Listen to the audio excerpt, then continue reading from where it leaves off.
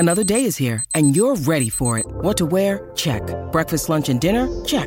Planning for what's next and how to save for it? That's where Bank of America can help. For your financial to-dos, Bank of America has experts ready to help get you closer to your goals.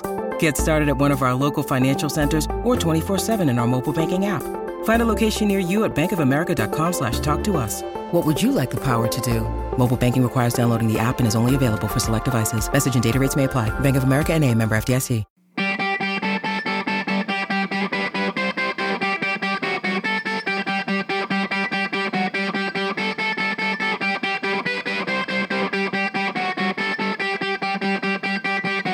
And we're back for another Short Shifts episode. 10 minutes on the clock for Jeff Lavecchio and I on a specific hockey topic. Jeffrey has no idea what topic I am choosing. So, Vex, you ready to go for today?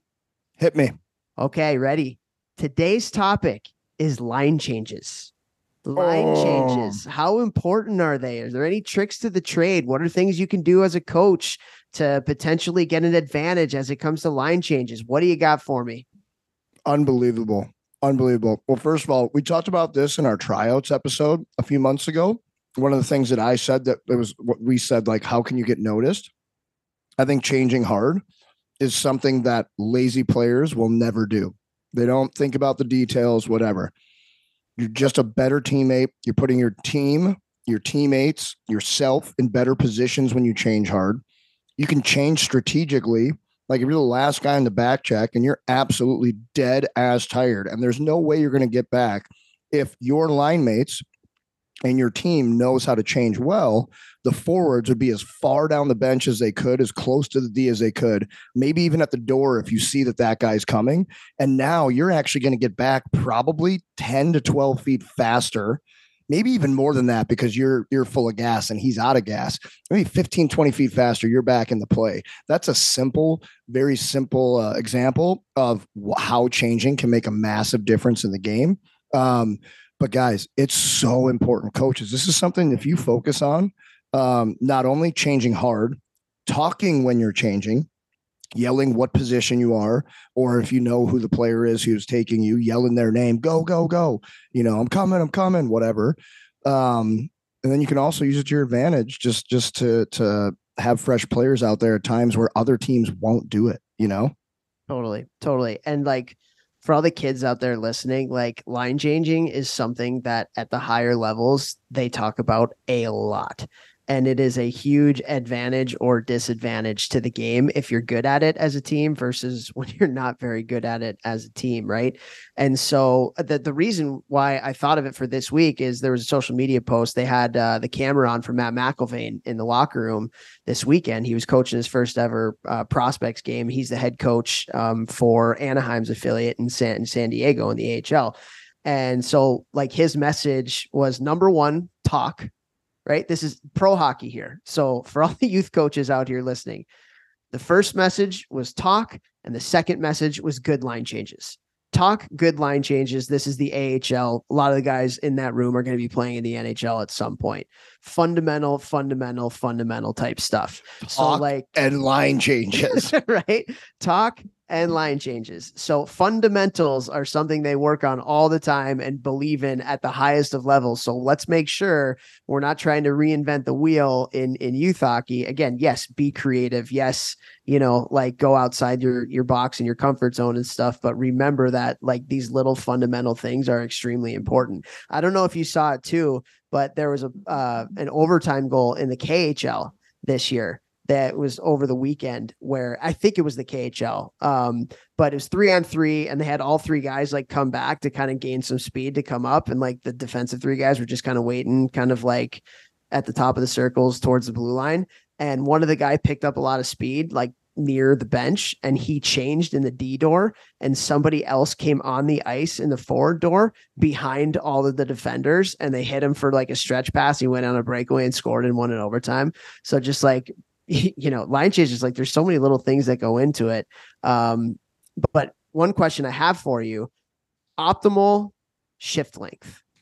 What are your thoughts on a good shift length? Let's start it. Well, you know what? Just in general, because I don't think there's that much of a difference between peewees and NHL guys when it comes to like shift length. I will say this because I'm glad you brought up that face-off play. I ran that when I was younger, and I ran that in the USHL with the Lancers, and I've scored in multiple levels. Well, it wasn't a face-off play. I know what you're talking about. I thought you were talking when you're in the D zone. Overtime. Oh, okay. Yeah, so when they were in the D zone, and it was just overtime, and the guy just like changed in the D door. And the opposite door that's further closer to the opposing net. Yeah. Exactly. So we had a defensive zone play. It is a face-off play, though. So describe the face-off play, because I've seen that too. Loved this one because I played with Paulie Stasny growing up. So anytime that he's taken a draw, especially in amateur hockey, there was about a 99.999% chance it was going to be a one face-off. So he'd win it, and they'd either rim it around the boards, and I would just sprint to the far boards to get the puck, or sometimes somebody else would be on the ice, and they would be at the hash marks, inside winger, left face-off, benches are on the far side, and we'd win the draw, and the right winger, instead of like blowing the zone, would sprint to the closest door on the bench, and I'd be on the other side of the bench behind our opposing team's defensemen who are on the blue line in the offensive zone.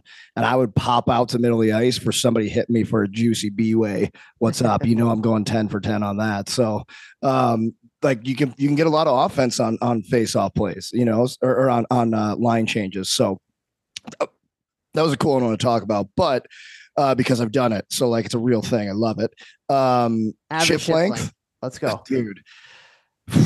30 to 42 seconds, 30 to 45. I mean, players are so smart. The smartest players can play longer. Like, should they, you know, if they're the smartest players and the best players, like you see like Jack Hughes out there for like a 6-minute shift, 4-minute shift, whatever. But like, he's so smart playing the game, like, you know, and then he scores, like, is okay, it worked. So, you know, I don't know how you feel about that one, but I think for most people, scored after. Didn't he score after he was out there for like 4 minutes last year? They had like power plays. They just kept him out, and then there'd be like really? TV timeout. He stayed out, kept him out, kept playing, then like another TV, and he just kept staying out there, never changed. But anyways, I think 30 to 42, 45 is like the general consensus. You know, if you're a grinder and you're forechecking, back checking, it might be one time down the ice, one time back, and get off. Yeah, 100%, man. Like, you know, people say nothing good happens after midnight when you're out. Nothing good happens after 40 seconds when you're on the ice. True. And so like there's data and there's statistics that people have done that I've seen where it's like your productivity on the ice drops dramatically after 35 to 40 seconds. Yeah. Dramatically after 35 to 40 seconds. And so I just think it's really important. And for like the kids out there too, like in between periods at Michigan this year, the first thing that the coaches look at, time on ice and shift length. Wow. First thing.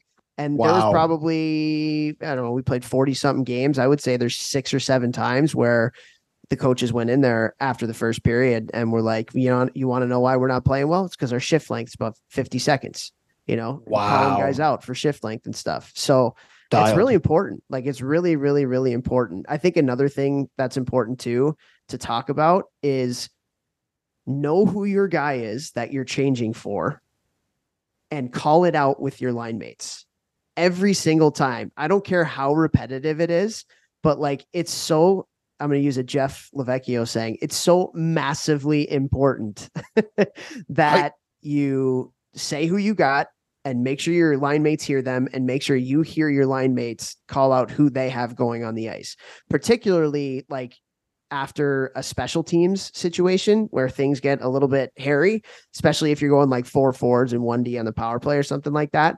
So yeah, just make sure you're communicating on the bench with the line changes who you have. And coaches, like, make sure that's something that you like bark out loud.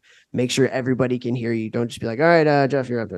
Like, make sure. So important. Yeah. Like, make sure everybody hears you. Yeah. Yeah. And so we got about a minute.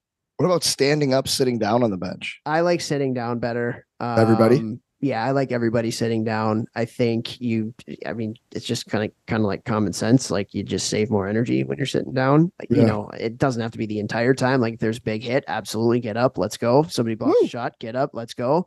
I definitely like that better. Last one, changing on the back check. What do you got? I think that if you're absolutely gassed and you're not going to do anything well in the zone and you're so tired, and when people make mistakes mentally, it's because they're tired, you're better off getting off. Now, if you're the first guy and you're close, like if you've only suck it up. I want that guy going. But like if you went in F1 and they broke it out quickly and you're behind them, that guy absolutely change. Second guy who's closest, first guy, try to suck it up, but it might be better than if you share this. We got 10 seconds and I have one last thing. Defense, change one at a time. Never change both at the same time. Change one at a time. Make sure one of you guys are out there just in case there's a turnover, goes back the other way. Okay, we're at 10 minutes. Share the show.